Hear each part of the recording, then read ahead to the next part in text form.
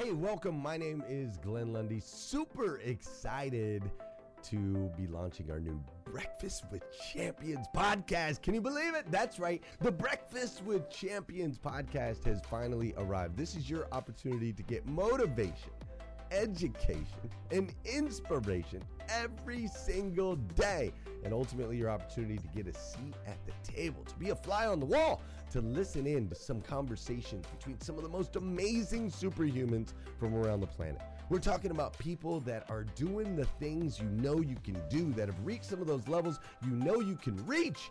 We've got celebrity interviews with people like Tiffany Haddish and Grant Cardone, Lauren Rittiger.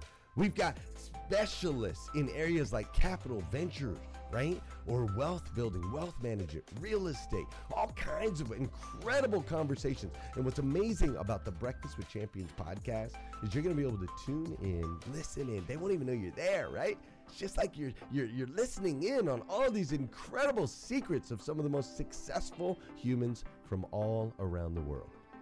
You know, when we launched Breakfast with Champions, we had no idea of the power that it was going to have. We had no idea of the collaborations it would create. We had no idea that we'd be able to connect humans from England and Australia and Saigon and America, of course, all together in one room, having powerful conversations that elevate everyone in the experience.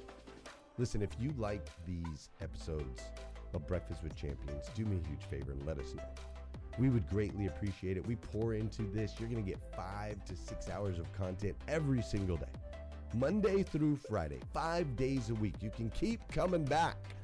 So make sure you subscribe to the podcast. We'd appreciate it. Drop your comments, share your thoughts and your reviews. It would mean the world to us if you would do that. And in exchange, we promise you that we will always create a space, a safe space where you can come. You're not going to get politics here. It's not going to happen. You'll never see any type of division in here. It's actually exactly the opposite. We have a bunch of different people with different belief systems, different upbringing, different backgrounds. We've got people from all different ethnicities all coming together. But the one thing that we share is everyone in this room shares the same heart. And it is a heart to elevate you, to encourage you, to inspire you, and to help you become the absolute best version of yourself that you can possibly be. So if you would, do us a favor, write those reviews, subscribe to the podcast, tell your friends. We're going to be here, and we hope that you will be too. Enjoy Breakfast with Champions. You'll see there in the notes that you can skip forward, you can move back. If you need to pause it for a minute, you'll now have that opportunity to do so. We do record these daily on Clubhouse.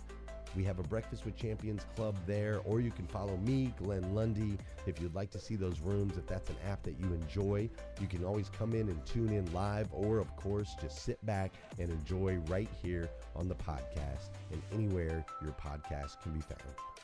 It is such an honor and a privilege to be able to spend this time with you. I know that there are a trillion places you could have chose to be. You chose to be right here with us on Breakfast with Champions, and that means the world to me, and I absolutely stinking love you for it. So with that said, we are excited to launch the new Breakfast with Champions podcast. Thanks so much.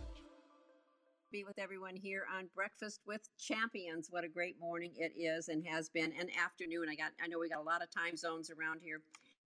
Yes, indeed. We are welcoming to our Breakfast with Champions stage today Pedro Adao.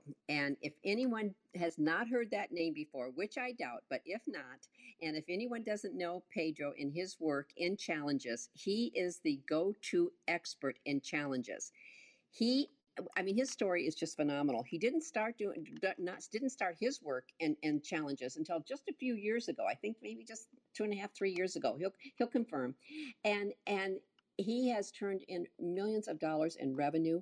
He works with the likes of Tony Robbins, Russell Brunson, and I could go on. He's on stages. He's all over the social media with his expertise in challenges. So without a longer introduction, I'm just going to say welcome to Breakfast with Champions, Pedro, and I am just thrilled that we have you here today and great to talk with you. Jude, it's an honor to be here. Thanks for inviting me. I'm excited about our time together. Well, listen, here we are. So Now, what were you doing? What was your work prior to getting into challenges? And then I want to find out how you got into the challenge work. So, what were you doing prior to that, Pedro? Yeah, so I was an entrepreneur, a small business, brick and mortar service provider. I was a financial planner. I was running events in my local community, retirement education events at libraries. I was doing little workshops, and basically I learned about that business model um, uh, from a mentor who was focused on direct mail. So I got started in that business doing direct mail dinner seminars, sending out actual like real mail, direct physical mail in people's mailboxes, and inviting people like over 55 and 60 and up to come to these retirement, dinner seminars. And then I quickly got tired of that. It was super expensive. Um, and so I got the idea to then write a book and then actually leverage online marketing, leverage Facebook ads and sales funnels, and leveraging my book and invite people to a meet the author night. And then I began doing financial education events with my book as a giveaway. And instead of spending expensive mail and buying expensive dinners, I invited people to meet the author night where I was the where I was the the reason they were coming, not the free steak or free chicken dinner. And so that's how I kind of learned online marketing. And then about 3 years ago, I was on a podcast. I got interviewed about my faith and spirituality and business, and I just shared just it was a powerful interview. I shared a bunch of stuff I didn't even know I knew. I just kind of I wasn't really aware of how much I had learned and grown in that area. And so when the podcast host was like, "Man, that was incredible. Where should I send my listeners to get more of this information?" I'm like, dude, like there is no more of that information. Like I'm a financial planner. I don't really talk about this stuff. He's like, are you kidding me? Like that was incredible content. Like they're gonna want more. And I was like, well, okay. Well, what do you? I mean, there is no more. Like I'm a financial planner. Like I don't do this type of stuff. So and I'm like, but you know what? Here, I remember this domain I had purchased a year prior, and I was like, you know what? Send people to this domain. I gave them the domain address.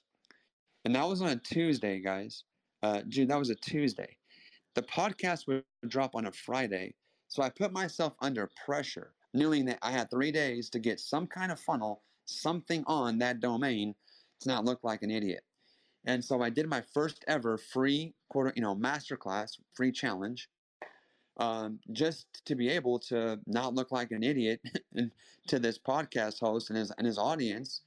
And then I was like, you know what? If I'm already going to host this class for his audience, I might as well run some ads. So I ran some ads and spent about $3,000 on Facebook ads, and had about 300 people come into my free challenge. I taught on a topic I was passionate about. I had no plans of making an offer, no plans of launching a business. And what happened was people were just blown away by the training and the content. They begged me to launch a program. And so we did, and that was 3 years ago. That's how we launched this accidental business. I say that God tricked me into it, which is the 100% truth. I had no plans of launching that business, and we just kept doing these free challenges ever since. And to now we've done over, I believe, 53 profitable challenges in a row. And as you said, I've been fortunate to help people like Dean Graziosi and Tony Robbins and Russell Brunson, Pete Vargas, and so many, many, many other, well-known entrepreneurs, as well as brand new entrepreneurs, leverage the power of online challenges.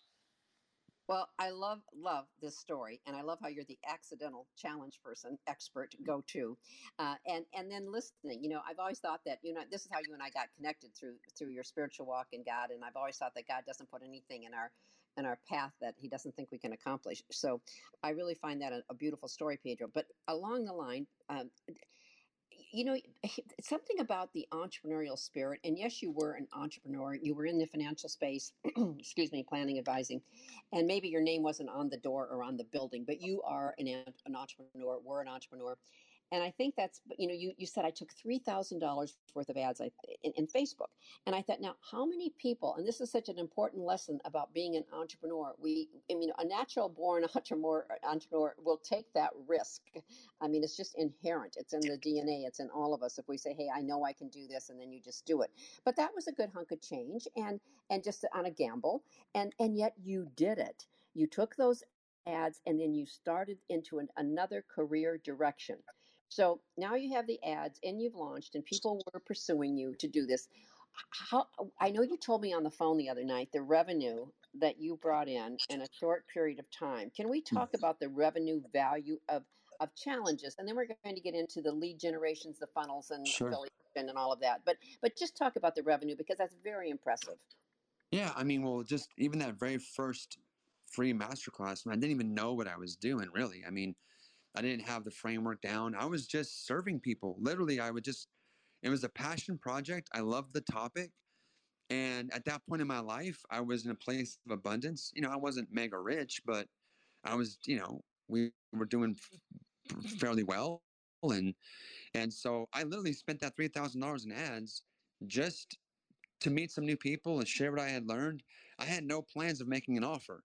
So literally, I just invested that because I so much enjoy talking about this topic, and I wanted to pay it forward and just help some people out and do 30 days of free content. Well, what happened is we had of those 300 people that opted in, about 100 of them were active, and then 30 of them joined my inaugural, founding member launch of a program that didn't even exist for $995.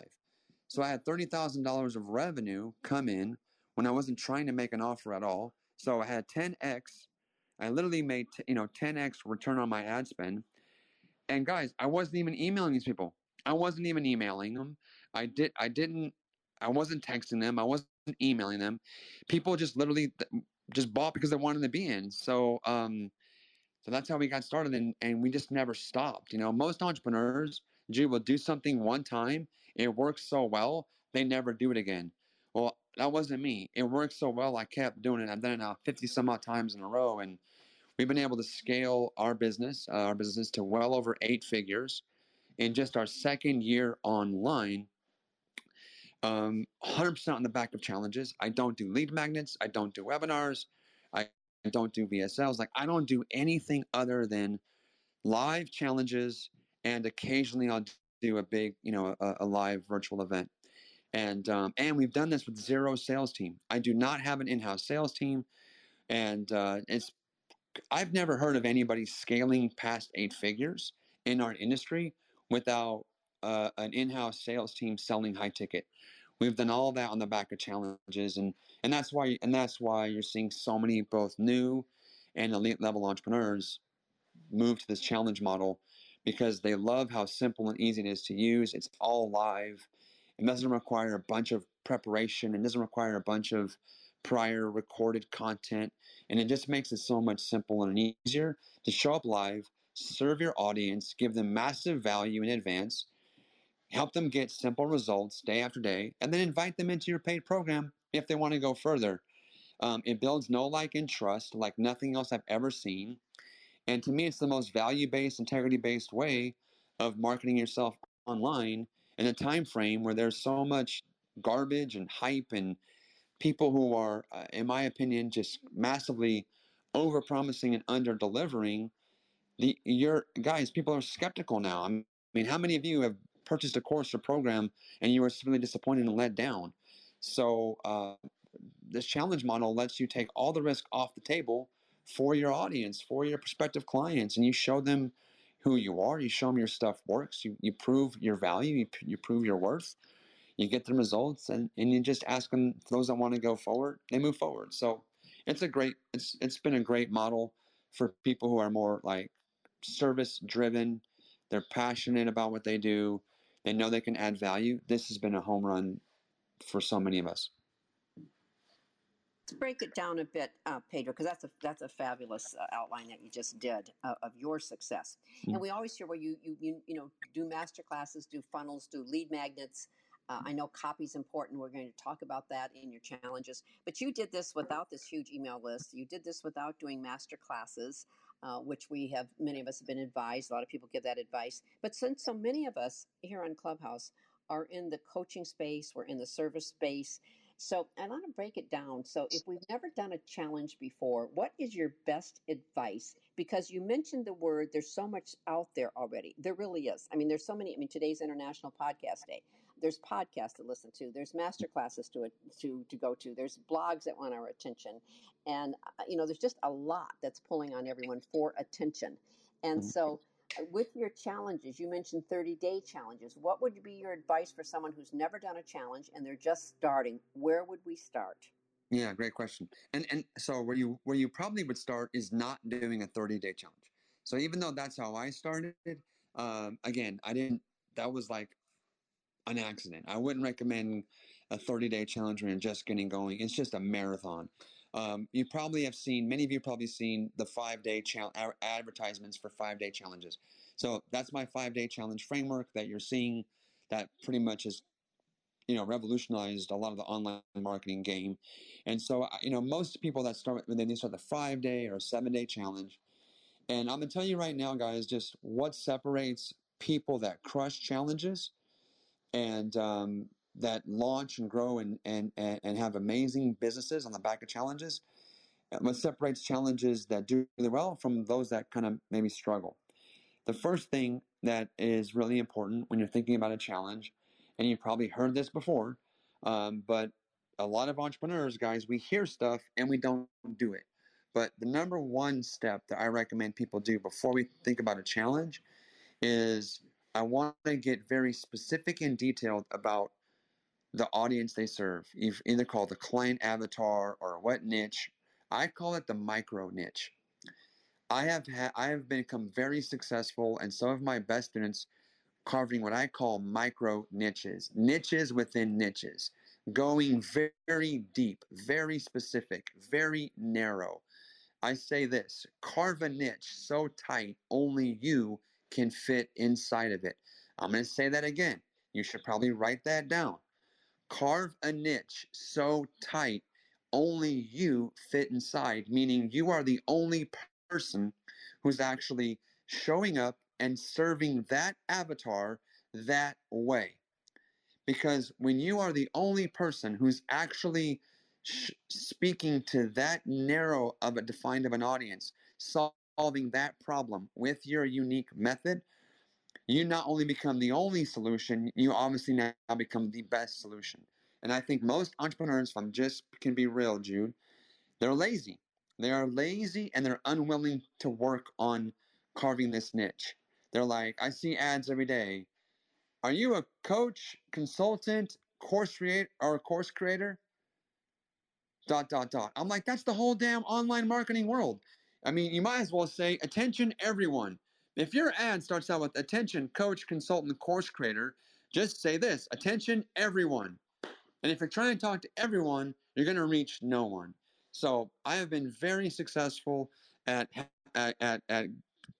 identifying micro niches, staying very focused on these micro niches. And my most successful students, who are especially my early stage entrepreneurs, that's what they've all done. Because, guys, like, I started with zero, no email list. I had no email list. I had no affiliates. I had no customers of this offer I had 3 years ago. Like, literally, we launched this from dirt, from zero. And I've helped hundreds of the exact same thing. But if you're trying to have a conversation with too broad of a group of people, it's like going into a crowded party where there's thousands of people at a party and there's a lot of music, and you're like, hey, talk to me and look at me, like no one's going to hear you. And so you got to carve that micro niche. Most entrepreneurs are unwilling to do it. And it's usually due because of FOMO. Well, Pedro, if I only work with females, what about all the guys I could serve? Don't worry about the guys you could serve. Let someone else serve them. Well, Pedro, what if I only work with these people? Like, it's FOMO. It's scarcity thinking. Don't worry about that. Just go all in on who you can uniquely add the most value to. And the fact is, you can't add the same amount of value to everyone. I am way more valuable to certain people than others. And so I would say that's the number one step I'd have, Jude. You know what?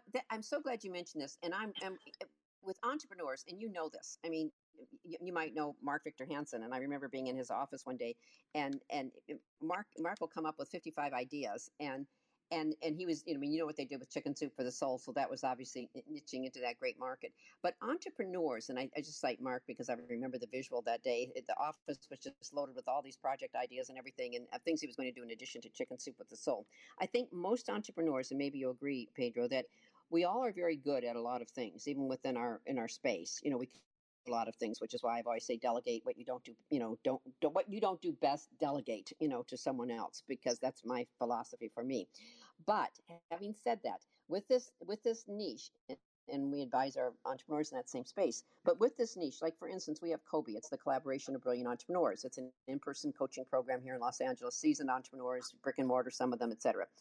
Now, we are thinking about going online, and I don't know about a challenge yet. That's why I'm going to learn about this, but we're thinking about going online and to specialize in solo entrepreneurs, because to niche it down to solo entrepreneurs, because they need the same advantages that a seasoned entrepreneur needs or a corporation needs, standing operating procedures or processes or whatever.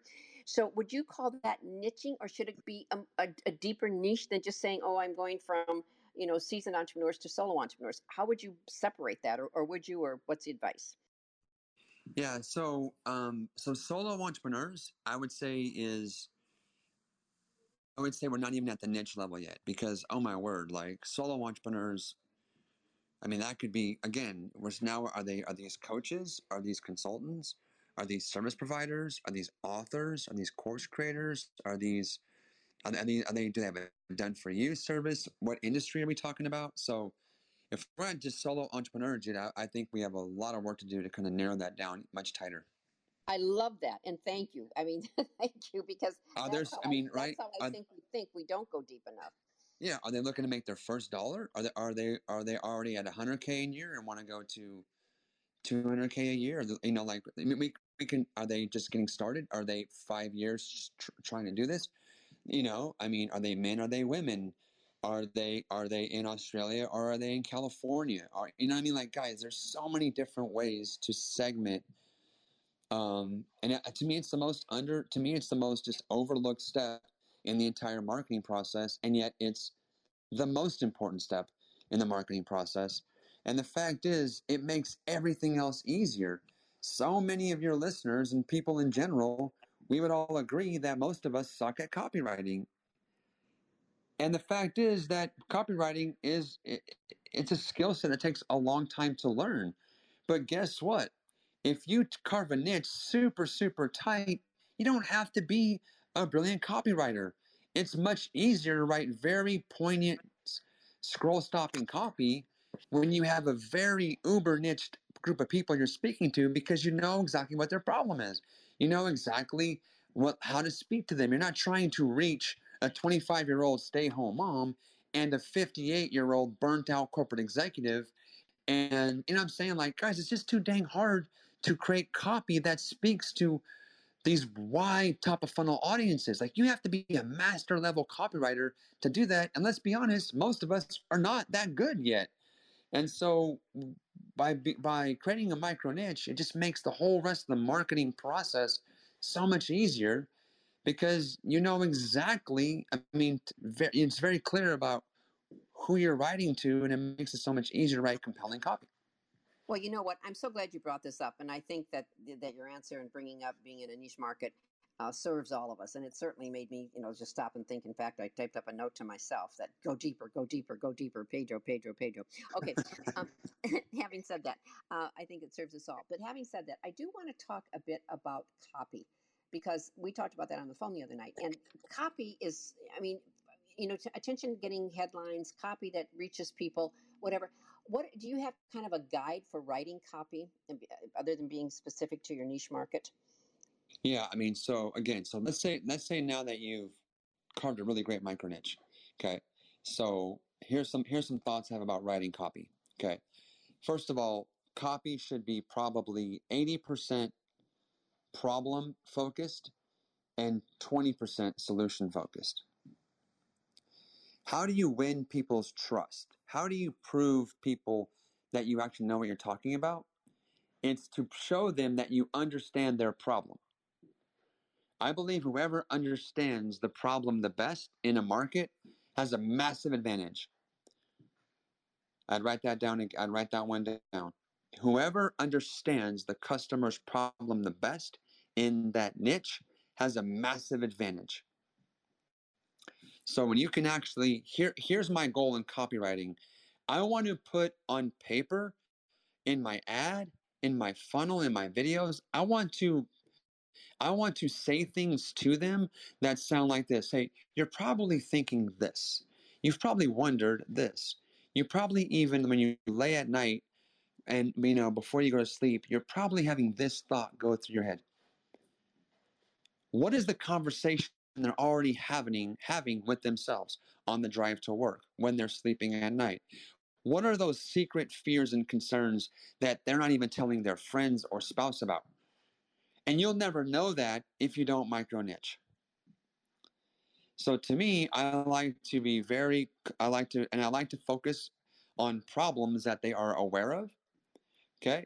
So many people are focused on, well, my customers need this. Well, if you're the only person that thinks they need it, you're going to good luck. Okay. People don't buy what they need. They buy what they want to buy. So I focus my copy on giving them things that they want to buy, while at the same time giving them answers and solutions I know that they need.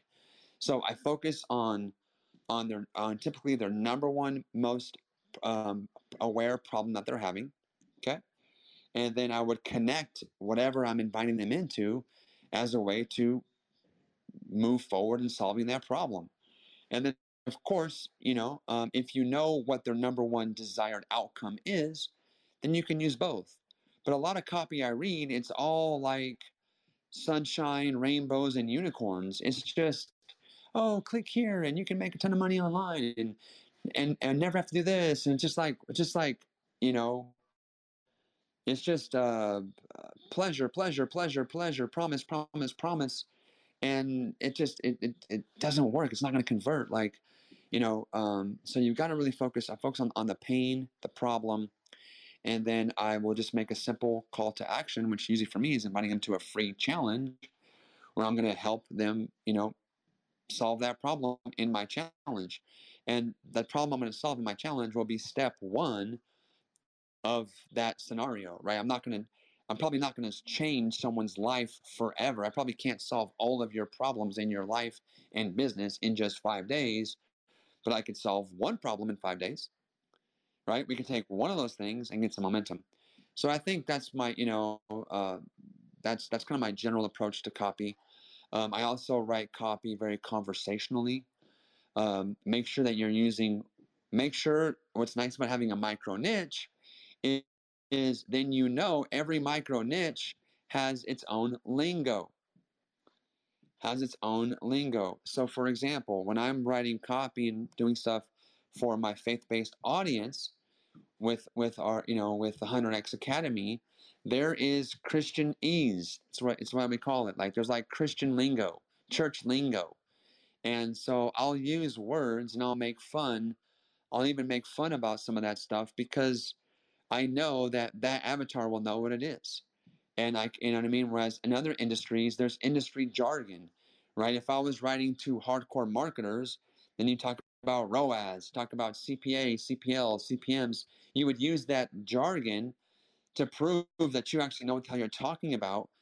So you can, when you have a nice micro niche, you should be using industry terms, lingo, terminology that would make sense to that group of people, but probably not make sense to anybody else. That's how you prove that you're one of them. You know what you're talking about. You know the lingo, you know the jargon, you understand the problem, and you actually, have answers and solutions. So that's kind of my general approach. And then try and be funny. I mean, guys, humor, my gosh, humor is just ridiculously effective. So try and be funny, like make it, be have fun with it, like show some humor in it. And then and to me, those are the biggest things that I'm trying to do. I'm trying to, if I can get them to laugh a little bit, but if I can also get them to cry, in the same ad. And if I can speak to their mind, if I can also touch their heart, and if I can then uplift their soul, that's, to me, that's what I'm looking for. That's the home run. And again, it's easier to do all those things, guys and gals, if you are really super clear about that specific audience you're writing to. Okay, that's great advice. And I love Whew. that you said about humor, because we do learn better with humor. And studies show that. We encourage that with people on speaking when we're on the speaking space. Okay, now where I'd like to go to, Pedro, you mentioned funnels and you mentioned affiliates. So let's talk about your funnel. What are some of the criteria that you use for your funnel to get, even though we wouldn't be doing 30-day challenges to start, but what's the funnel that you use to get people into your 30-day challenge? Yeah. So again, let's just talk more about my 5-day challenge. That's probably what more people are going to be using to start as a 5-day challenge. Guys, like literally, what I'd recommend now to keep it super basic and simple, it's not even really a funnel. It's just one page. It's a challenge opt-in page. If you're running a free challenge, all you really need is just one page. It's the opt-in page where they opt into your challenge. So, and we've got templates that we can share. If you guys go over to challengesecrets.com, I've got some cool stuff for you guys there. Challengesecrets.com. But so literally my most popular template now is a one-page challenge funnel, which is not even a funnel, it's one page.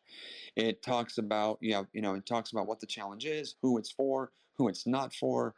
You're gonna talk about what the big promises are in the challenge, and essentially what happens after that is once they opt into the challenge, you take them right to your private Facebook group, because that is where you host the challenge. Our challenge model is run inside of Facebook groups.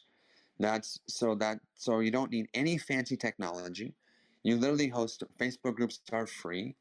So you create the Facebook group to host the challenge, and so literally once they opt in, you can send them right to your Facebook group. It really can be that simple. And so now, if you want to get fancier, then you can do basically a 2-page funnel. Page 1 could be your challenge opt-in, and page 2 could be an upsell. You can sell them. Most of my students are doing a $95 or $97 VIP backstage pass. Get access to Zoom calls, get some live Q&A with me, or get a couple of other resources. And so they might have a $97 or $37 type of upsell right before they join, and then they go to the Facebook group. So those are the two most common types of free challenge funnels. One is a one-page funnel that's free and goes right to the Facebook group. The other one's a 2-page funnel that is a free challenge, but that offers an immediate upsell to some kind of upgraded challenge experience. That's great. Also, I mean, that's easy. That seems that we could do that. We could follow that, your formula. Now, would you recommend, you took that $3,000 worth of Facebook ads, would you recommend that someone's doing a 5-day challenge their first time out, did what you did? You said you didn't have an email list, you didn't have, the funnels built or any of these things. You didn't have, in other words, an audience when you started. So would you recommend that people that are just starting out, any of us, to do a 5-day challenge, that we should take Facebook ads? And if so, what kind of budget do you think? Yeah. So, I mean, so first of all, like Facebook has gotten increasingly more difficult. Like costs for Facebook, leads are definitely higher. So I want to say that. But basically, here's my thought. You're going to have to pay for traffic. Okay, like there's no such thing as free traffic. You're like, but no, Pedro, Clubhouse, it's free, and I go on Clubhouse and I get leads. Clubhouse isn't free. Like, you're spending your time here on Clubhouse, right, to generate leads. Like, going in a Facebook group, all this organic reach is not free. You're paying with time. But guess what? It might make sense. And if you don't have a lot of money, then you should have time, and then you can go get organic traffic. I know people who are using Clubhouse and TikTok very effectively to get, quote unquote, organic traffic into their challenges. I don't know how to do that. And I don't have the time, and I don't really am not trying to learn that right now because I know how to scale my ads. So from day one, I've just used a lot of paid traffic and affiliates. So if you don't have money for ads, you have no choice. You got to spend time and just hustle and use all the organic methods, Clubhouse, TikTok, Facebook groups, Instagram, all that stuff. But if you have money and you can afford to spend a little bit of money on ads, you think you should. The sooner because I don't think you can really, in my opinion, okay, this is just my viewpoint, until you as an entrepreneur can actually profitably scale cold traffic, I don't consider that a real business. You could have a hustle. You can hustle your way to a couple $100,000, even $1 million. But that's, hustling and doing organic and DMing people and jumping on sales calls. And if you have a high ticket offer and like that's fine, but that's not a business, right? A business means you have a system of creating new customers consistently month in, month out. And the only way to really do that at scale is you got to figure out paid media. And so I think the sooner you can start to cut your teeth with paid media, and, even if you don't crush it out of the gate, the better. And again, here we go back to, I'm like beating this drum here.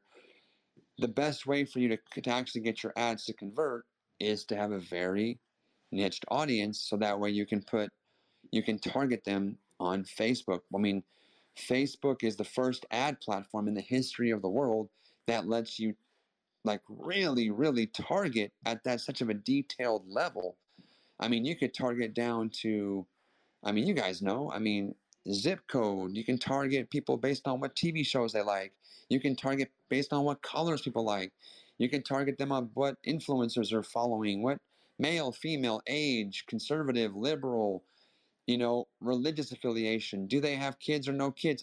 Single, married. Guys, literally darn near every psychographic, demographic is available there for you to target. But if you don't get specific, you kind of are handcuffing what the tool can do for you. So I would say if you have money to invest in your business and then you should be running running ads. And I think the simplest place to start is Facebook/Instagram. If your audience is older, clearly they're on Facebook. And if they're a little bit younger, they're going to be on Instagram. But if you don't have money for ads, then no problem. Roll up your sleeves, just hustle and get some organic reach into your challenge. And we've seen students do that very successfully, to go out, do their first challenge, no ad spend, get a few, 30, 40, 50 people in their first challenge, make a couple of sales, make their first 3 to 5 grand, and off they go. They now have seed capital to invest in some ads and go from there. This is good advice too. And so I will ask you along that line, can you define in a sentence your niche market and how you determined it? Well, so let me give you my first niche market I ever defined. And that was when I was a brick and mortar service provider. Okay. So literally, I'm a financial professional living in a town called Vacaville, California, in the Bay Area. It's a town of maybe 70,000 people. And let's just say that the surrounding 3 or 4 cities was maybe a couple 100,000 people in general. All of my competitors, all of my other competitors, basically, if you owned a home and were over 50, they were marketing to you. They were sending you mailers to come to these free dinner events. Okay? My competition was basically inviting everybody over the age of 60 to come to these events. And I started out doing that too because I didn't know any better. And then after about maybe like a year and a half doing this, I looked at my customers and I was like, let me look at my customer list and let me see if there's any. Let me take a look here and just see who are my favorite customers. So I started checking the names of my favorite customers. Here's what I found out, June. Over half of my favorite customers were women. They were nurses. They were mostly single, and they were predominantly faith-based. And of course, they were over 60 as well, right? And they lived within a 20-minute drive of my office. So I realized if my favorite customers, who I enjoy working with them, they enjoy working with me and my staff, they're also profitable customers. If my favorite, most profitable customers are female, single, faith-based nurses over the age of 60, let's go all in on that. So I literally took every single penny of marketing money I had, and I just began showing ads to that person. Now, my peers thought I was an idiot. They're like, dude, you're an idiot. Like, do you know how many men you're passing up on? Do you know how many women who are not nurses you're passing? Like, they're like, you're going to go broke. I'm like, well, let's see. Well, it turns out I didn't go broke. Turns out I actually doubled my business within 12 months. I went from doing over $600,000 in commissions the year prior to doing close to $1.2 million in commissions the very next year, only working with single female faith-based nurses. That's how you carve a micro niche, folks. And today you would say my micro niche. So then what happened is then I gave birth to my 100X, which my micro niche there was I was working with charismatic Christians who also were very interested in not just entrepreneurship, but online marketing. So now I'm not working with just faith-based. It's now no longer just Christians. It's a very small segment of the Christian faith called the charismatic movement, which that's a micro niche within the Christian faith. And then I didn't just go after all business owners or all entrepreneurs. I went after entrepreneurs who were following the online marketing crowd. So I basically went to a deep niche in the spiritual realm, a deep niche with business, and then said, you have to be in this group and this group. So I created this very even smaller group, and that's how we got started. And that's how these people saw me, and they're like, oh my God, no one's ever done this for us like you. Now, of course, there's plenty of knockoffs now, because what happens is once you carve a niche like this, you actually end up creating a whole new industry. If you're successful, you create a new industry. So I have actually launched an industry for, with, at a whole other level. And so, of course, now there's a lot of people that are trying to do it and modeling, quote unquote, hashtag, modeling me, which is basically plagiarizing me. It's fine, whatever. And that's okay. But that's what you'll do. You have a first mover advantage. And if you really grow it, you'll actually give birth to an industry. And then what happened? And it happened again on accident. But I ran so many damn challenges. I became the challenge expert. I became the number one challenge guy. And and so I wasn't trying to do it again, but so now here I am as, yes, I'm serving a bigger audience now, but I'm still the challenge guy. Like I'm not trying to be the everything marketing guy. I'm not trying to be I'm not trying to serve the whole conversation of marketing. I'm not saying, oh, I'm your ad guy, I'm your webinar guy. I'm the challenge guy, and I'm very happy staying in my lane with challenges. Now, that is a bigger audience, because now being the challenge guy means I'm in the broader marketplace of online marketing, which is a much bigger marketplace than just serving charismatic Christians. And that's what usually happens. When you do a good job in a micro niche, you get promoted to a bigger niche. And if you keep doing this, then eventually, maybe you do end up with a huge following. At some point, you no longer have to micro niche. Tony Robbins doesn't have to micro niche anymore, right? He doesn't have to do it. He's right. Like, Malcolm Gladwell, these big time authors, like there's these huge influencers, right? J-Lo isn't micro niching because they have been promoted. Their level of influence and fame and reach has promoted. They have been promoted where they could actually gather people's attention and have influence on a much broader audience. But no one starts there. Nobody starts there, right? Russell So now Brunson your started out audience selling potato guns. Go ahead. so now your audience is defined, please. My audience with Crushing with Challenges is actually any entrepreneur who wants to make money online. Our challenge model is the number one most effective way to make money online today. Period. Hands down. I have the proof to back it up. So that's a much bigger market, but I didn't start here. Got it. So let me ask you this. So now those of us I'm going to talk 5-day challenge as opposed to 30. But what is now you have them in your free 30-day challenge. How long is that challenge, and what is your upsell?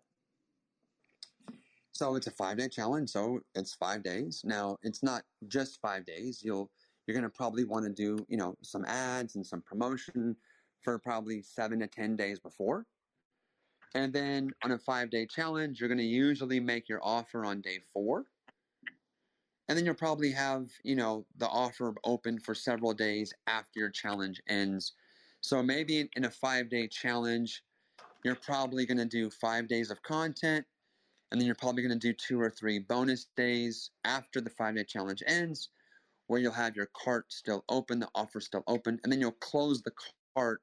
Your offer will expire, So for example, let's say you have a 5-day challenge and it starts October 11th, which I think is when my next one starts. Let me see, is that right? Are my dates right?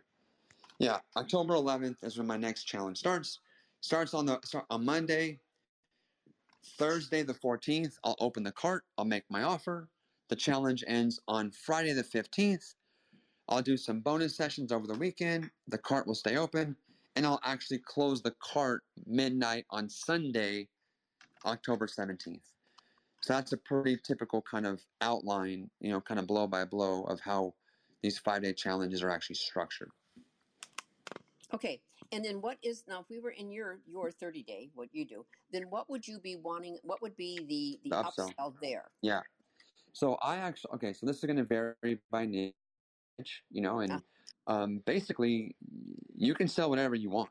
I mean, I know I have customers and students who run a challenge, and then on Thursday or Friday, what they do is they drop an application, and they say, hey, yeah, I'm taking a handful of new clients, but you have to apply.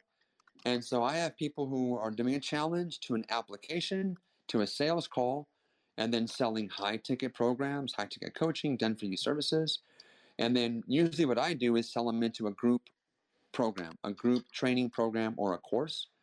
And my favorite price point in the niches that I work in is $995. I like to sell $995.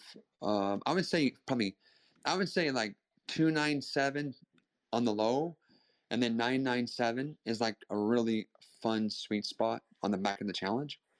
But you can go right to high ticket. I've seen it. It works very, very well as well. What you don't want to do is do a challenge to sell a $37 product. Or, you know what I mean? It's like we're gonna work so hard. You're gonna build so much trust. Like, why would you do all that work to sell a $37 item? So you're gonna want to try to sell something on the back end that's at least $297 to $997, so you can be profitable, cover your ad spend, and have a return on your investment.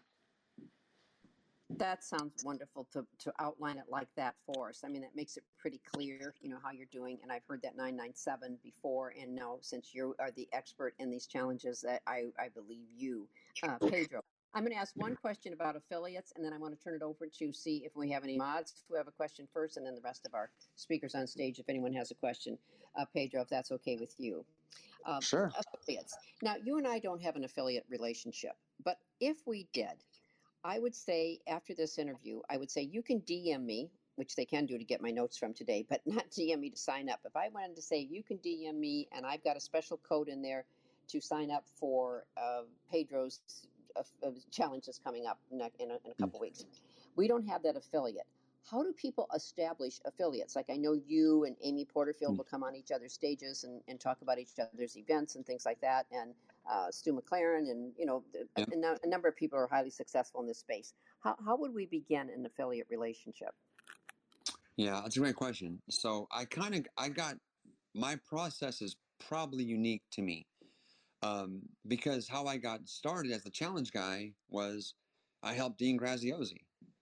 I helped Roland Frazier. Who was part of War Room Mastermind, part of Digital Marketers. So I was, the word got out. I was crushing these challenges. And so Dean reached out to me and I just helped him for free. Roland reached out to me. I helped him for free, design their entire first challenges. Roland's now done 15 challenges, the exact same one I helped him design. And he's many, many, many, many, many, many millions of dollars he's made. Dean took our challenge model that I helped him, run kind of challenges our way. Dean had run challenges for years. I mean, before I even was in the business. But he reached out and said, Pedro, I've been running challenges, but clearly you're doing something different. Like your numbers are incredible. So I reached out and I consulted with Dean for free and helped him come up with the challenge and his whole team. And we kind of walked him through our model. And then he crushed it. And then that's how he then got Tony Robbins running challenges, which basically saved Tony's business. I mean, Tony fills up live in-person stadiums. Well, when COVID shuts the whole world down, so much for that. So Tony was able to run challenges to his virtual events and serve even more people during a pandemic. So I got very fortunate that I was able to add massive value to very influential people. And so I just jumped the front of the line, and I had the biggest names in marketing promoting me just right away, because I had so much massive proof and I had just served them at a high level. That's not typical, right? I mean, well, first of all, that is a very good way to shortcut your journey. Just work for free for influential people and offer them some help. And man, if you can get them a good result, they'll help you back. They might be willing to do a promo for you. But typically, I would just say, you got to prove you're good at what you do, guys. Like no one's going to promote you to their list. No integrous entrepreneur would promote you to their list without knowing that you're actually great at what you do. And I just think we live in a time, G, where people don't go for mastery anymore.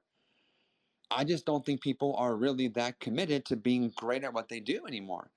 I mean, and so for one is my encouragement is actually put in the time, develop your skills, be great at what you do.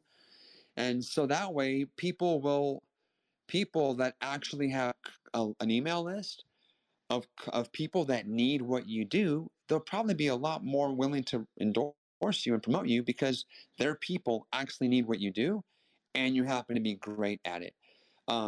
And then what you can do is, guys, honestly, like running challenges is so smart to help you network your way with other influencers, because you can invite people onto your challenge. You can give them free attention. You don't make them promote, you just invite them on. And so I've been able to get really just awesome people into my challenge as a featured speaker because I never asked them to email their list. And then you build a relationship with them. They're like, wow, that was really fun. How does that work? And so I just think, guys, like there's being good at what you do, adding some value, and then going to events here in Clubhouse, a lot of networking you guys can do. Basically, people need to know who you are. They have to like you and know that you can deliver the goods. And then you want to have an attractive payout, Yeah, I mean, if it's a course, if it's an online course or something, like it's going to be at least a 50% payout. And most people aren't going to want to do that for a course that's less than $1,000. If it's a high ticket program, then it's going to have to be, it's going to have to, like yesterday, some guy pitches me. He's like, hey, can you promote my 15K program to your list? And I'm like, well, probably not, but I didn't want to be rude. So I let the guy, finish. And he's like, if you promote this to your list, I'll give you $1,000. I'm like, dude, like with all due respect, first of all, you're asking me to promote a $15,000 offer to my list, which I'm not even sure that they need it. And you want me to drive you a $15,000 sale and you're offering me $1,000 affiliate, commission back? Ew. Like no one's going to take that deal. And somehow and the guy was not trying to screw me over. He just is clueless about how this actually works. Like no one's going, like your mom wouldn't do that, right? I mean, your Right. best friend, I mean, your best friend wouldn't do that, much less someone who you might not know that well. Yeah. So, and guys, the affiliate game is not all it's cracked up to be. It's really a game of like you scratch my back, I scratch your back. You kind of end up having to sell your soul, promising people favors. So I don't recommend trying to start out that way. I'd much rather you figure out how to scale cold traffic, so that way you're not reliant on affiliates. Affiliates came my way because I was great at what I do. And so they were happy to promote me to their list because I'm the best at this and they can make a lot of money promoting my stuff. And yet I don't build my entire business on affiliate revenue. I build my business on being able to convert cold traffic month in, month out on the biggest platforms in the world. Thank you, thank you, thank you. Because that we hear an awful lot about, especially today. It's even becoming more prevalent and more popular affiliates. So I'm glad you cleared us up on that. So Pedro, I want to open it up in the couple minutes that we have. If anyone has any questions, please, if you're a mod on stage, flash your mic or just go ahead and open your mic and ask your question. But please, let's just keep it to a question in essence of time to be respectful of our next program here. So does anyone have a question for Pedro they'd like to ask right now? If so, just mod, you can unmod and ask the question. Okay, if there's anyone else on stage who has a question for Pedro, please just ask it as a question and I'm sure he'll be happy to answer. All right, well, since I am the talk show, former talk show host, Hey, I Jan. always, yes, go ahead. It's Cheryl. I did have a question. I was hesitant to ask Pedro because I think I've seen you a few times here in the hallways of Clubhouse. I was hesitant to ask because I joined rather Just go late. ahead. It's okay to ask. Go ahead. Yeah. I have done a challenge before, but I'm currently planning to launch a master class rather than a challenge. Do you have any thoughts about the difference between doing the master class versus a challenge? Thank you. Yeah, Cheryl. so great question, Cheryl. And I just quickly touched on your icon there and saw that you deal with imposters. You help folks with imposter syndrome. So I'd love to just chat briefly about that after. But so I don't. I mean, basically, a master class. Again, depending on how you run that master class, it could be a challenge. So basically, to me, the term challenge, master class, boot camp, intensive, workshop, it could be all different ways of saying the exact same thing. Some people think, oh, there's too many challenges going on, so I'm going to call my 5-day thing a workshop. Okay, I don't care what you call it; it's a challenge, right? I'll call it a masterclass. So I don't know enough about what you mean by masterclass, but it's so I can't really answer that question. All I know is that we use the term masterclass, challenge, intensive, workshops usually interchangeably, and it's the same kind of framework every time. Sometimes people will do master classes on Clubhouse, Pedro. We hear a lot of them actually, and people doing them quite often. We're going to do one ourselves on October 13th for entrepreneurs. So we do see a lot of master classes. Oftentimes they're one day. Some people will do a weekend. Someday will do a 5-day. But they do call them master classes. They last about an hour. Which, by the way, takes me to your segment. How long does your challenge segment, your 30-day or 5-day? How long is that? Yeah, it's about an hour. It's about an hour. Okay, good. So we have that part down. That's good. I would say that probably the big difference between a master class and a challenge is a master class probably is more focused on just content, whereas a challenge is focused on assignments and actually doing homework every day, taking action, doing assignments. So it's not just passive learning. You're not just showing up to learn and take notes. You're actually committing to take action and do daily assignments with what you've done. So that's probably where a challenge differs than a master class or a launch or you're just or watching YouTube videos or a 3-part series. It's challenges are a well-designed challenge should challenge the participants. They should be challenged to actually take some action, do some work, apply the information. That's the big difference. Yeah, and I also would think on your challenges that, and this is a question, it's in a form of a question, but I know for me, if I can give someone work to do that really helps them, understand what they want first of all, and then helps them Sure. take an action and implement, that not only helps the bond between the person and myself, but it also helps them bond with the community of the others. Is that part of the appeal? It does that, and also does something even more important. Most people that are going to show up into your challenge or that you're looking to help, they have already struggled and they're failing with what they're trying to do. You're probably not the first person they've come to for help. So what I find a lot is a huge part of the market is now drowning in self-doubt and unbelief. Because they've quit on themselves so many times. They've bought things and didn't do anything with them, or they tried things and it didn't work. And so the biggest thing we have to overcome, in my opinion, today is getting people to believe in themselves. Guys, just real talk, my challenge model is not on trial. It works. It works. I mean, if it didn't work, you wouldn't see, you wouldn't see it wouldn't have taken over the internet like it has in so many ways, right? So it's my model works. Clearly, my track record as an entrepreneur is it works. It's proven. So what's not proven? What's not proven is that prospective client. He's like, well, I know Pedro is legit. I know challenges work, but man, I don't believe in myself. Am I really going to follow through?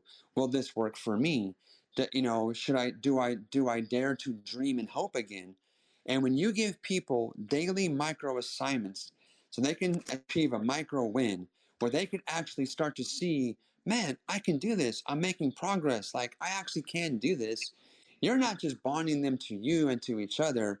You're giving them an even more precious gift. You're giving them hope and belief again in themselves, not by playing loud music and pounding your chest and looking in the mirror and saying, I can do it, I can do it. I mean, I'm not opposed to rah motivation, but that's very fleeting. I like to give people belief based on real things which is them taking action, them getting results, them actually moving forward. And a challenge helps build belief in people, because now they've actually done something. They got a result, and now they want to stay in that momentum. That's what separates a well-designed challenge from every other marketing method. Webinars don't do that. VSLs don't do that. YouTube videos don't do that. Only my challenge model puts people into actual real momentum. Not just buying momentum, actual real momentum, making progress to the goal, to the outcome that they want to see transformed in their life. Pedro, that's really sums up this whole segment here today with you. And I also will say to you, and you may not find this astounding, I did in the beginning of my work with executives. I mean, high level C-suite executives.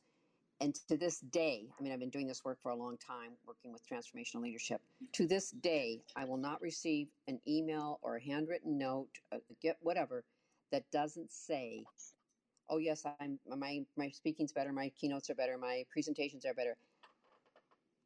I am more confident. You improved my confidence. You know that I didn't improve their confidence. It was just the tool to help them get to that level of confidence.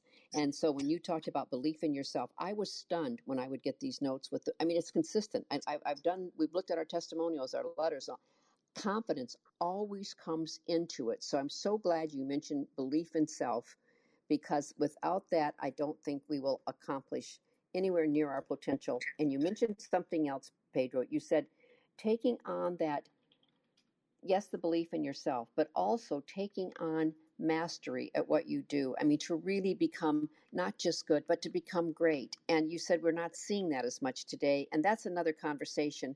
But as we wrap, leave us a message about that, about really knowing what we do so that we're so clear on the greatness that we have and can help others find their greatness. Yeah. Well, I mean, I just leave you guys with this. There is a promise. There's a book of wisdom. There's a great book of wisdom that I'm fond of. You can probably guess what I'm talking about. And this book of wisdom was written by King Solomon, who was the wealthiest, successful king in the world. It's called the book of Proverbs. And in Proverbs chapter 22, he says this. He says, basically, I'm going to paraphrase. It says, when you find someone who is excellent at what they do, it says they will stand before kings. They will stand before influential people. They will not just talk and spend time with low-level people. They will be brought before the highest levels of influencers in the world. And today, everybody wants to be an influencer, but how? How are you influencing people? Is it because you tell jokes or you shake your ass on TikTok, or is it because you actually have become exceptional at what you do that the best people in the world seek you out? Guys, I can just tell you that I can't tell you how good it feels that almost every day, every other day, I have a text from just incredible people that have been heroes of mine. I have text messages from people asking my help with their challenge and their marketing. I have their books on my bookshelf, and now they're hitting me up to work with them, to partner with them. And guys, it's like a full circle moment. There's a saying that says, hustle so hard that you don't need an introduction. Man, I don't care about that. What I love is the fact that I've stayed so faithful and worked so hard to become so good at something that now my heroes are friends, colleagues, contemporaries, and business partners. And the same can be true for you, but that only comes from diligent, focused, and mastering, and just trust the process. And today we have too many people jumping from opportunity to opportunity to opportunity and chasing the next shiny thing. And that's just not what successful people do, guys. And so I would encourage you to, I don't want to be negative at all. I don't want this to be, I'm not trying to be negative, or I'm not trying to burst any bubbles here, but I want to just give you guys hope and encouragement that you can still win the game. My life 3 years ago, guys, I was living in obscurity. And what's happened in my life in just 3 short years, it's a miracle. It's miraculous. But I'm not special. I just followed I just applied some really important disciplines and some principles that have taken me pretty far. And all of you can do the exact same thing. Pedro, thank you so much for being with us today. I enjoyed our interview. I know we all learned a lot. I'm looking forward to our next conversation. And as we close out Pedro's segment, thank you so much again. I hope you enjoyed it as much as we did, because you gave us so much information. I was trying to take notes and interview, which I normally don't do, Pedro. Thank you for joining us on Breakfast with Champions. If you want to catch the live version, you can follow us on Clubhouse and listen from 5 a.m. to 11 a.m. Eastern Time, Monday through Friday, Saturdays 6 to noon, and Sundays with our 1:11 Sunday service. Make sure you're keeping up with Breakfast with Champions and getting yourself a seat at the table.